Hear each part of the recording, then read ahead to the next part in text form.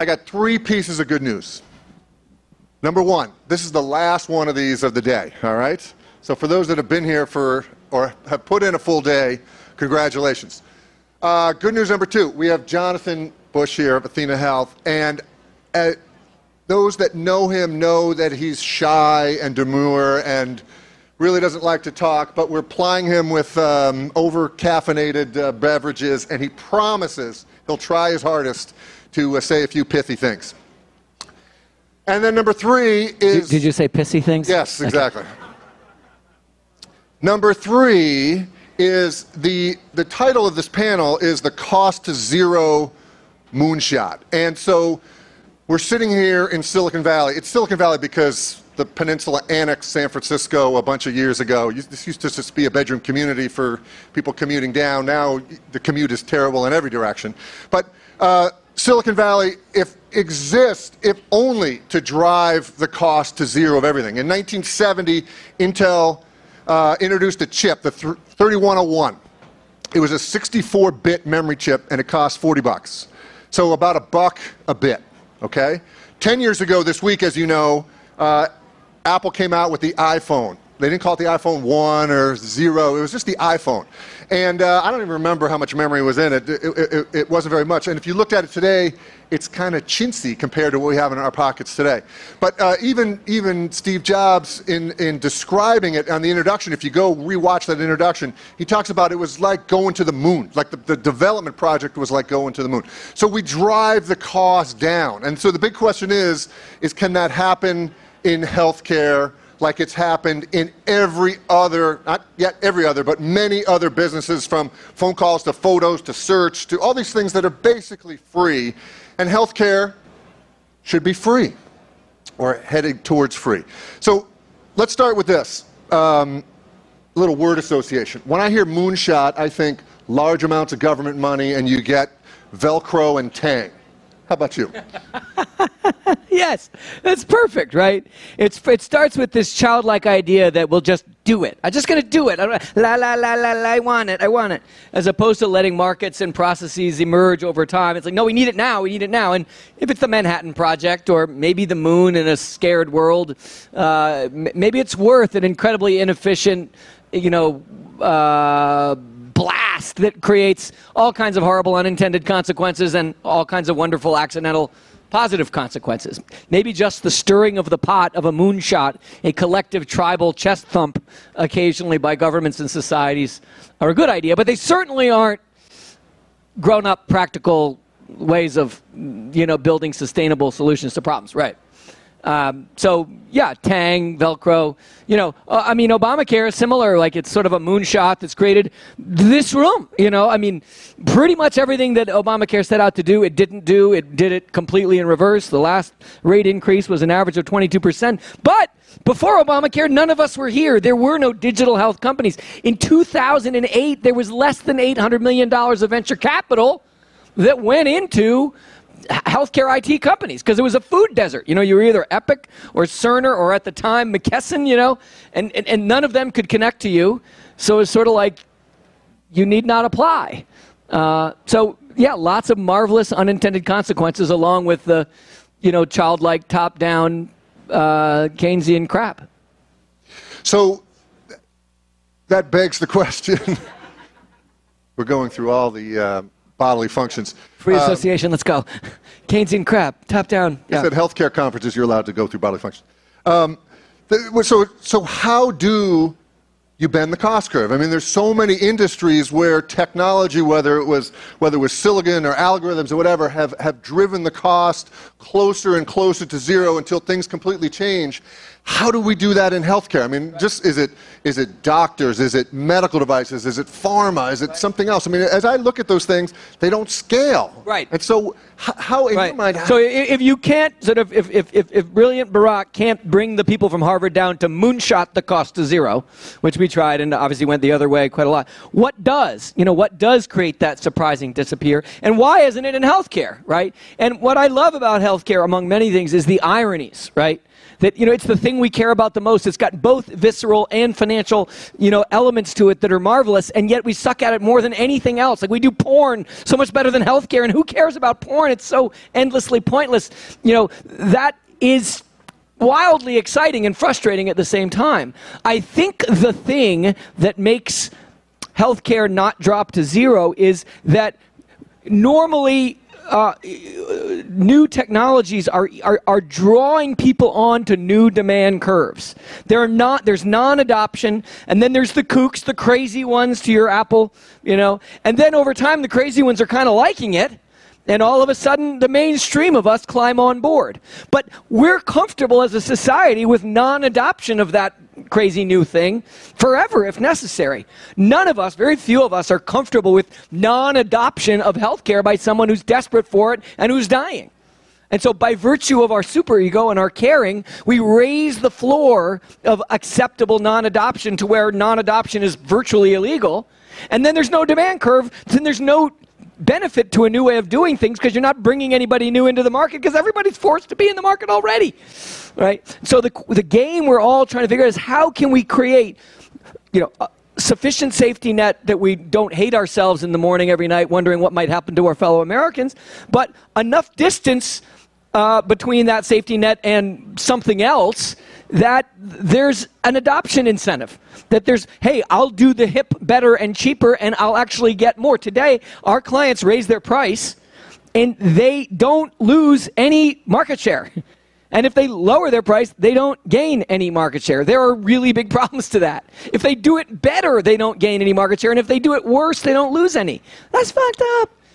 So, the big game is how do we insert into, and I think, in this next sort of class of our lives as healthcare entrepreneurs, I'm starting to see cracks in the armor, opportunities. A lot of it created just by the popularization of the concept of accountable care.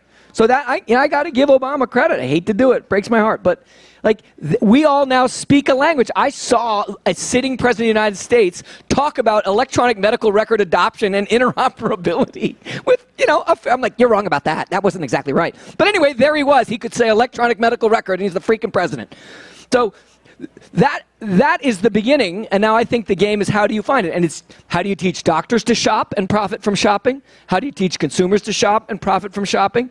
And then how can we all enable that? How can we inject quickeners that make you see the morass as a choosable choice? So you're talking about competition to some respect. Yeah. And a pricing model. I mean, actual real prices. Well, actually, most of the early adopters have chosen convenience over price because, we were all forced into these all-you-can-eat buffets, which will be pared back. The salmon plate will be removed from the all-you-can-eat buffet here in the next 4 years, I think.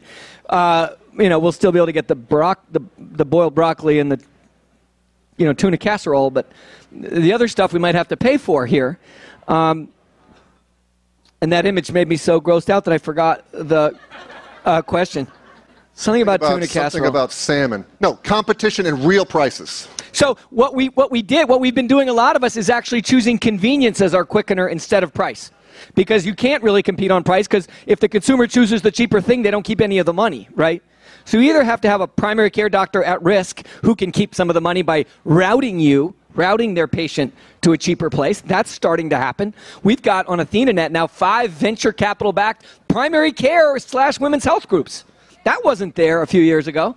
That's pretty cool. And they're growing at, the average medical group on AthenaNet's growing 12% or 10%. These guys are growing at 30, 25, 30% a year, sucking in doctors who want to actually have some personal power, want to shop and make profit from shopping for expensive stuff for their patients. So, but mostly it's been retail clinics, telemed, wellness decision support. A lot of the early digital health companies were basically grabbing convenience and personal power and not price because of the constraint of the all-you-can-eat buffet. As deductibles spread, that changes. And we're seeing now, if you look in AthenaNet, the average benefit plan of the whatever there are 20 million people in AthenaNet, they're a lot more than 20 million people because there were 142 million visits. I don't know the number, but there's a lot more deductibles, and the deductibles are a lot higher. which means that the possibility for all of us to play in the price shopping as well as the convenience shopping or personal power or coolness spaces that we're using today as proxies for price is going to emerge, I think. So how does new innovation that could potentially drive certain segments? Competition is great at halving prices, maybe even more. But how does new innovation? I always think of LASIK, right? LASIK is. I was in my book. LASIK is a great. Go ahead. It's a great example. No, it's just it's a new technique, and now for a large segment of the population, they don't buy glasses. So glasses went to zero. So it drove the cost curve of glasses, right, or at least better vision. That someone that needed certain types of glasses to zero. Yep. So expand on that, but then how does the next thing, the next red pill or the next... Well, LASIK is interesting because it was actually not included in almost any benefit plans up until Obamacare. So you actually had to buy it. So when we started Athena in 97, it was $2,400 an eye. And they messed it up from time. Oh yeah, I'm so sorry. My eye. Second one free. Right. And today, and by the time my book came out, which was a few years ago, I went and called the same place and made some calls, and it was like $200 an eye, and it came with a free shuttle bus ride. It's pre-Uber because your eyes were dilated back to your house or to and from your house. So it had dropped tenfold, the same procedure, because they were trying to draw the glasses people out of third-party reimbursed glasses into LASIK-corrected eyes. Right? That's a great example of the kind of thing we need to tease into the healthcare system to the degree that we can stomach a lowering of the safety net. So is that the model? Is a non-reimbursed, outside of the healthcare system procedure that then invades its way in? Yeah, no, I think it's whether it's outside or inside, it's a layer of consumer preference, consumer price that makes people, either on convenience. I mean, access is a big driver for the people. There's always going to be, for a long time here, a lot of people who are just fully covered. But there's going to be a growing number of people who actively want to be less covered and to make different choices about their health. They want to eat different, sleep different, just lump it and take aspirin. There are people when you're making $30,000 a year and someone's making you pay $900 a month for your family's, you don't want that product. You actively want something else. You don't mind the inconvenience of not getting your ACL repaired. No one in Europe gets their ACL repaired. No one. It's like unheard of here, unless you're like a famous World Cup soccer player or something. Here, like 80-year-olds who probably won't make the World Cup team are getting their ACLs repaired. So I think that consumer layer will help. But I think just doctors and risk contracts. Look at the change in the number of doctors and primary care groups and health systems that have some profit to be gained from shopping a little bit for what they do for their patients. That alone is a quickener of, hey, I'm going to try a virtual diagnostic tool instead, or my next appointment's in 3 weeks, but I really want to grab this patient. Why don't I offer them a virtual visit or a bot to follow up with them instead? If there's that deductible and you need to keep that consumer engaged with you, you're willing to make a trade to keep them that you weren't willing to make 4 years ago. So what you're talking about, I think, is really a complete change on how payments are making their way into the system. If you're talking about doctors actually thinking about prices and consumers thinking about prices, almost the word reimbursement has to disappear. Goes away. So this could be the era for all of us. Think about what's the hardest two people to hire in your company, right? I'm assuming it's a great architect and a great product manager, like a technical product manager. Right? Those are the guys that we like. Those are the ones, when you get a great one, the thing blows along. And if you get a good one, it lumps along. Right? There is no, as my cousin used to say, the problem with the French is there's no such thing in that language as entrepreneur. Yes. Okay. It's a joke, George. Product management is not a thing in healthcare. All of the ingredients, you ever look in an owner's manual and see all the parts for your clutch, and they have those blowout diagrams of all the different rings and discs? Can you imagine if someone showed up with all the rings and dishes and said, here? That's great. But if you look at a claim, that's what it is. It's all right, here's a clutch, here's an anesthetic, here's the anesthesiologist for 13 minutes. You actually buy that shit like that, as opposed to buying a hip or a knee, or whatever. And so my thought is that as this emerges, as doctors start to shop, they themselves will demand not blowout diagrams and parts kits, but experiences for themselves to understand. We got a lot of primary care doctors who most couldn't explain the details of a knee surgery, but they can start to demand that it get thought through and guaranteed by the orthopod that they choose. Right? Or by alternatives to the orthopod. Maybe I don't need to send this image out to a radiology group that takes forever and has a 22% error rate when somebody took Watson and pushed it up, or did a little AI project on plain films and they just skip it. If you're fully at risk, you don't even need to send the claim. It doesn't matter whether you did a third-party reimbursed x-ray or not. It doesn't matter whether you used a doctor, if you could use a home worker or a virtual home worker. Once you have that risk, once you have that financial responsibility as the doctor, and you're going to own the outcome, you can start to expect other people to do the same thing. And I imagine that product management demand moves all the way up the healthcare supply chain. In the early years, it'll be in primary, the next few years, it'll be primary care related or frequent procedures, maybe mammograms and colonoscopies, things that lots of people get. And then as those get good, you'll expect that to move up to fancy things. So Craig Simon was here earlier talking, or sort of lamenting, that he had 10 days left for the cancer moonshot in the White House. Yeah.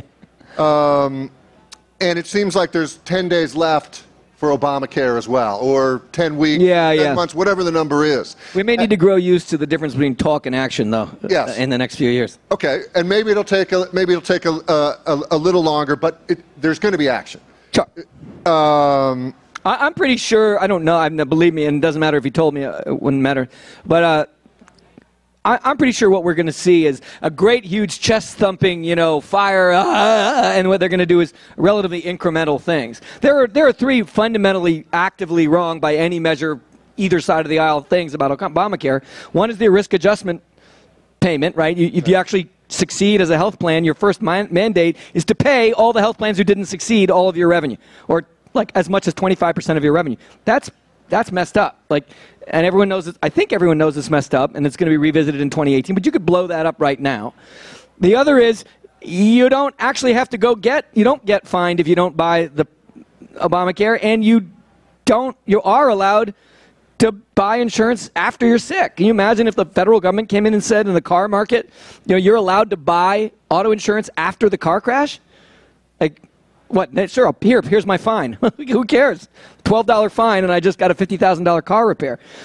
Those are ridiculous and impossible things that are driving the cost of insurance through the roof. And the last thing is that rebasing providers who generate savings, so that every time you generate savings, that's your new baseline to generate profit from savings. Even if you're the cheapest guy in town, you could be the cheapest guy in town and actually making no profit from savings. That's some sort of weird Orwellian, Ayn Rand bad dream come true. Right. So they could repeal those things pretty quickly, almost as a rulemaking through price, pound their chest, maybe redefine the minimum coverage as, back to some sort of, accident-only type coverage, declare victory, and it doesn't really change anything for us. Because we're already under Obamacare watching deductibles for employer-based plans go right through. We're all going to be at $5,000. If you're employer-based and you're not in Silicon Valley, you're going to be at a $5,000 deductible in 3 years. I promise. Because it's just too expensive not to. So the difference between repeal and not repeal, practically, I think is pretty small, and it's just about how much distance between the mean and the safety net there is. Today, there's virtually no distance. There's certainly going to be some distance. I doubt they're going to pull out the safety net altogether. So when to borrow the metaphor, when the 3 a.m. phone call comes in saying, okay, we repealed it, now what are we going to do? Now, what was that Robert Redford when he becomes president? And he's like, oh, shit. Now what? Okay. Yeah. So now what? I mean, what is replace? And you don't have to get too wonky, but just conceptually, and maybe with an eye towards things that will drive the cost curve to zero, or at least bend it in that direction. Yeah, I mean, I think the replace is most of the Price himself. I mean, most of the stuff he talks about is not new affirmative sort of mandates on people, but it's removal of weird mandates that exist. So one element of replace could be the relaxation of the Stark anti-kickback law so that if I give you data, you're allowed to reimburse me for that. That's illegal now. That's considered a kickback, which is why there's no interoperation, because there's no market for interoperation. It's like, duh. Another example is interstate medicine certification, licensure and credentialing. You're not allowed. There are no markets that are big enough to actually do subspecialty medicine with only people who can drive to your hospital. Like, they're just not. We've gotten too subspecialized. You actually need to virtualize and apply to a larger market, but you can't do the credentialing and licensing. That's just a dumbass thing that's easy to. I don't know if it's easy, but those are things that they could call replace that would quickly create market movement much greater than what we've seen so far in terms of actual adoption. I mean, the digital health movement has been great so far, but it's largely not adopted. We're all getting going and we're raising money and we're, demoing and we've got an alpha customer, we've got a meeting with partners, but then it's not actually in everyone's hands yet. So what we need to do is create that liquidity that pushes these good ideas through the adoption curve faster than, say, penicillin, which took 38 years after confirming its utility to where it was in regular use. Okay, going to come to the audience in a second for questions, but he is talking a little slow, right? Should I ask him to speed up? Is it too much? One way to bend the cost curve to zero is to keep patients healthy in the first place. Right. To avoid heart attacks, to avoid cancer, or at least detect them at early stages. Yeah. Vinod was talking a lot about... Or just to avoid being a fatty. I mean, this country, like this room could change the world with, walking around the block and eating a little more plant-based. But not you guys, obviously, but making that cool and sexy. I don't know. I see a lot of companies doing that. Sorry, you didn't finish your question. That's. I think that's an important part of this. But in all of our medical records are lots of information that can perhaps unlock our own future healthcare needs, whether it's family or some patterns. And Vinod was here and he was talking about AI and machine learning. And machine learning is about looking for patterns and patterns of patterns. And it's how translation is done and how Alexa does voice recognition. So the question is that possible to do in healthcare and in records? And then secondly, what the hell's going on with healthcare records? They seem like they're in a write-only database. And yes, they suck. So how do you open that up? How do you make that accessible to the machines that Vinod and others are going to fund? That's as close to an Athena layout. Thank you. Well, one thing is if there was a national network where all the medical records were curated the same way on the same architecture, on the same platform that was sitting on an open API that any company with a cool machine learning idea could connect to, that would go a lot faster than guys who have AI machine learning capabilities like Watson, and they have to go customer by customer and reset up shop and recharge consulting fees and recharge licensing fees to learn on a little tiny stack. Because the big thing about medicine that we always forget, but that's the most important thing to remember, is medicine is not a $3 trillion market. It's like $1 billion $2 markets. Right? It's a lot of small markets. There's a long tail problem, and every time we subspecialize a little further and get a little closer to the root cause of a disease, it gets even more small scale. So some way of pulling the baseline, getting some platform, and we aspire to be one of those platforms where anybody can come in and attach and learn at an enormous scale, and then deploy that knowledge back in at an enormous scale. But we need that. And, forcing everybody to interoperate according to some think tank's idea of somebody who's a lady in waiting for Secretary of HHS is not ever going to work for either side of the aisle. Both sides of the aisle have tried various HIE, I don't remember them all now. There was CHINS in the 80s, the Community Health Information Networks, trying to create an integrated data set. But Athena somehow bumped into something that's tracking now 12% of all ambulatory medicine on one platform. And I'm here to plug the shit out of that and invite you to come look at the More Disruption Please API and demand what's missing if it's missing and connect to it. There's a company, Mimo, in the room. They're doing shit that we do better than us, and I hate that. And they're doing it at one of our customers. It's awful, but it's better that they do that, and we think big and imagine that there'll be some other revenue. Try not to pour Drano in their coffee when they come to the office, and let that happen. And that is our intent, is to let anybody come in and do our shit better than us. to get that platform, because that's where the machine learning will take off. Bezos, is my hero. That idea of just saying, I'll let anybody, direct competitors, come onto this thing and use it to kill me. I've got to do that. All of us at Athena, there's only 6,000 of us, but we all want to be relevant. And we're not going to make up enough little home-brewed products inside of Athena to be relevant.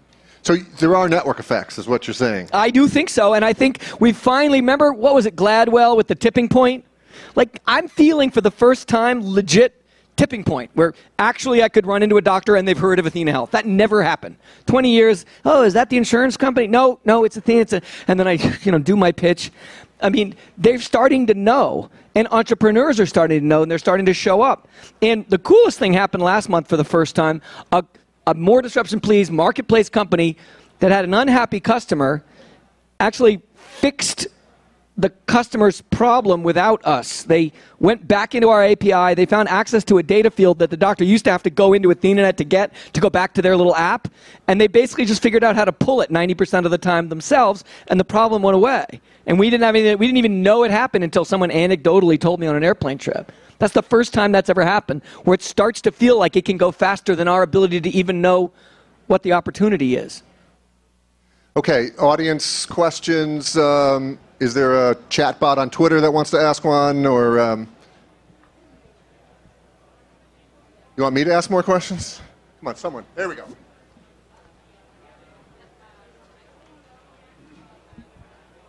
So thank you very much for your talk. My name is Sebastian from UK. Louder and with feeling. Representing CliniShare from the UK. So your passion is very palpable. What has taken you to that place? And related question, what is the role of the kind of passion that you show across the healthcare system? Well, I think it started with nothing to lose. Fuck it, let's just, let's try it. There's nothing to lose. And now it's fear of failure. It's whatever it is, $1.3 billion in revenue, and there's still no healthcare internet. I'm getting nervous.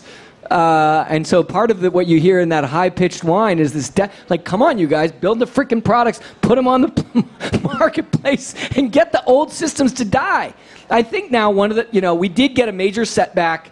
One of the things that Obamacare, Obama, beautiful as he is and wonderful as a head of state as he was, is the HITECH Act did commoditize all healthcare IT. If you could somehow show that you could get the meaningful use data, you could get paid this money from the federal government, and I think it kept pre-internet companies alive, which are very hard to connect to. If you guys connect, you get a customer that's on Epic or Cerner, it's great, but if you want the next customer, you got to go do the entire connection all over again, which just fundamentally is too big a coefficient of drag. Even if you successfully do it, the cost of the sales and marketing and customer service division in your company exceeds the value of the little app that you built in the first place, and it kills the idea. So as those things start to die off, which I do now think, I think there's very low likelihood that Trump will fork over another $40 billion to keep pre-internet technologies alive and well. And I think as those just die out of their own weight, we'll get more companies pop and get exits and get IPOs, and that will draw in more energy. And the other thing is I think they will force consumers to pay more, which will make consumers more aggressive about, they will fire hospitals and doctors that don't connect to their app or don't give them digital information to shop with. And I think that will cause that Malcolm Gladwell tipping point. I really do, in the next few years. It's weird. I'll hate giving... Donald Trump will claim credit, and I'll be so mad. But I do actually think it's going to happen in the next 4 to 8 years, and it's going to be partly because of his douchey self cutting back on all these programs. I got to digest that for a second. Yeah. There's a questioner right there. Question. One more question. It might be a little charged, but what do you actually see as the role of government in the healthcare industry? Just get out of the way? Well, obviously, we've gone way past the normal sort of prototypical original constitutional role of government, which is as a regulator, right? So the government's they're a player, they're the biggest customer, they're a major provider. And so I think what we really need, despite the hyperbole that I sometimes leak into in my excitement and caffeination, is a thoughtful, careful step back to allow a little more. If you shock the system in any direction, all that research on mental health, that traumatic stress can be from good news or bad news. People that, there's a high suicide rate amongst people who win lotteries. So I don't believe in shocking the system, blow up Obamacare. If they want to say that, great. But if they just pulled back the deductible, allowed more kind of limited coverage, stemmed this weird risk adjustment mistake, like a few things to create a little more space. I believe the role of the government is to tip either in or out gently based on the state of the market. And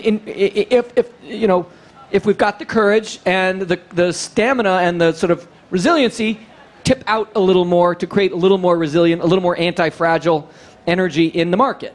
But if it's weak and we're struggling, you have to tip in.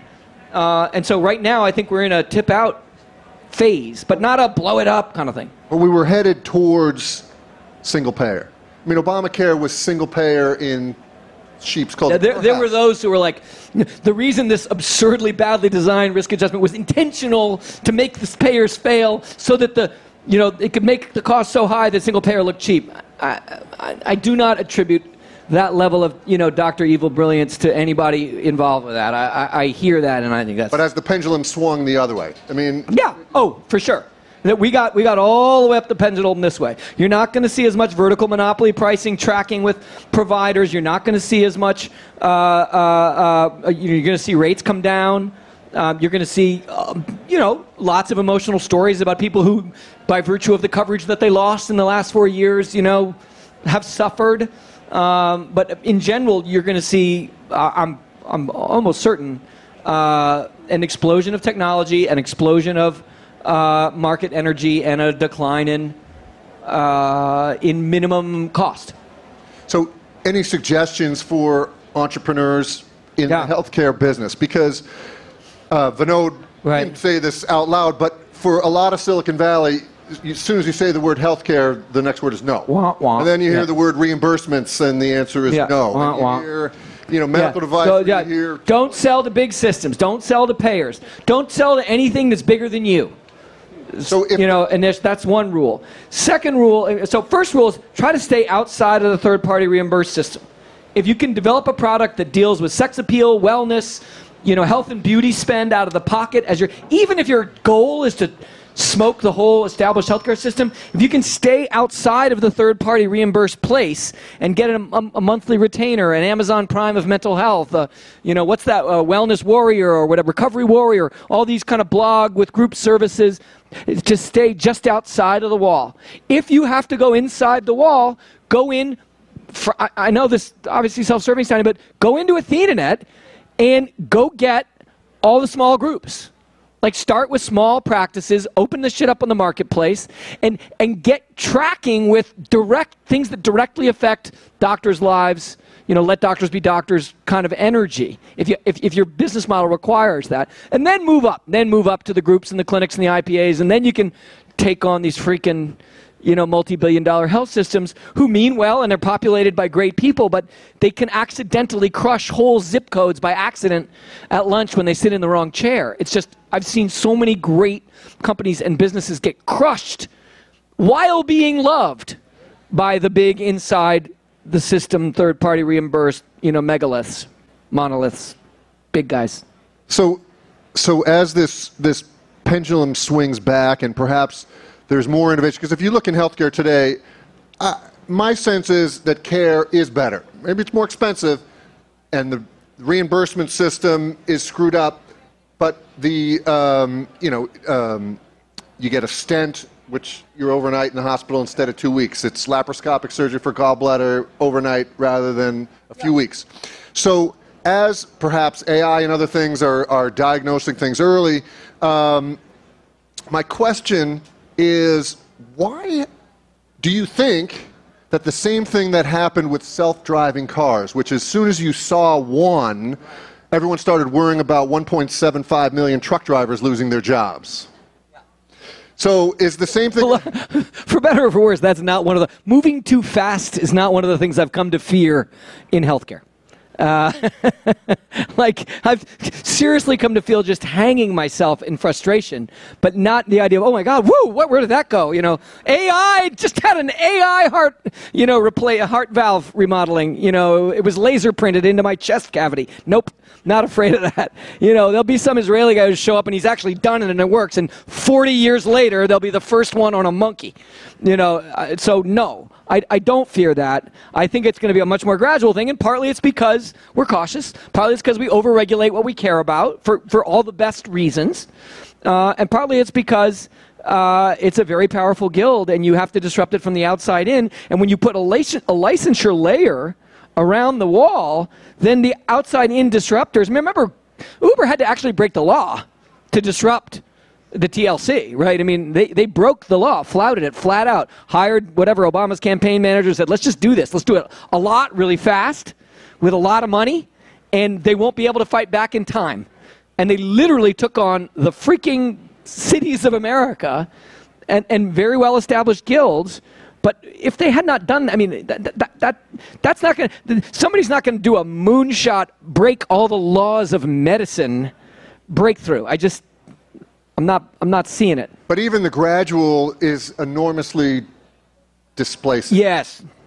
We're in for serious displacement. I mean, no one has ulcers anymore, and so the GI guys, sure. Thankfully there's colonoscopies. But think of the change in search. 38% of hospital beds tonight that are staffed will be empty tonight. 38%, more than one in every 3 hospital beds. And another 1 in every 3 are absolutely by no modern definition of medicine appropriately being used. They should be out. They should be in a nursing facility, including, by the way, the 2nd and 4th day of either a vaginal or C-section. But, nobody, you can't do that. But clinically, of course you can. It's just that we didn't want to. So there's billions of dollars of excess capacity that we're smoothing over with high rates, that as doctors start to shop, these big systems, I mean, I don't know if you've been watching, at the top of the thing they do these presentations, the big names that we've all come to know, and they're all harding it out to get 1% margins, 2% margins, and if you look inside, it's like based on 90% margins on radiology, which, by the way, we've all figured out you could do with AI half the time today. So it won't take much to knock over a lot of these guys. Now, they have unbelievable access to capital. Capital is largely free in our society today, underwritten by the, weirdness easing. But there's real fragility, particularly on the inpatient, where there's this enormous fixed cost related to things that are no longer clinically, or just less and less clinically applicable. And if you look inside of these things, the number of things that are actually making enough bank to cross-subsidize everything else, it's fewer and fewer and fewer. So the biodiversity of these guys' profit stream is going down and down and down. So I absolutely agree that there's a lot of fragility, but those hospitals can be flipped into nursing facilities and apartment complexes and other things, and I doubt the current administration will bail them out, because I do imagine like all these nonprofit hospital executives going down and sitting in the very chairs that General Motors sat in and be like, so wait a minute, you gave $30 billion to General Motors and you won't give it to our nonprofit hospital? So I agree with your point, and it doesn't take a giant breakthrough of innovation. It takes one more twist of the screw on 1 or 2 business lines in some of these systems to cause a real need for restructuring. So last question. You predicted, please agree or disagree, I don't want to put words in your mouth, that the cost curve is going to start to bend in the next 4 to 8 years. Yep. Maybe not this administration will take credit, maybe they don't deserve it, who cares? The cost curve, more importantly, the cost curve is going to start to bend. So can you predict peak hospital beds, or has that already happened? I think we're past peak hospital beds. I actually think we're past peak hospital beds today. I mean, 38% of them are empty, so. So if that case, then the moonshot to head towards zero costs, we're well on our way. A lot of it is. Now, the problem is, at the end of all these procedures comes death. And we haven't been able to figure that one out. So we'll always be able to spend a lot more money figuring out another thing to do right up against death. And by the way, as long as that's something that we do with our imagination and our mojo as something that we can't take the money with us. If we want to spend it toying with death this way or that way, and it ends up being called healthcare expense, great. The biggest problem in healthcare is not how expensive it is. It's that for all that money, we don't get to trick it out and meet people we love with it and define our humanity with it. So to me, it isn't really about cheaper or more expensive. It's about embracing of the human condition or degrading of it. And I think the very fact of everyone in this room creating their own new bass beat to rock to and to draw patients and doctors to, that is more important than making it cheaper. That expression of humanity is vastly more important, and that's why I love Startup Health. It is the source of all mojo in healthcare today. Great. Thank you. Thanks, everyone.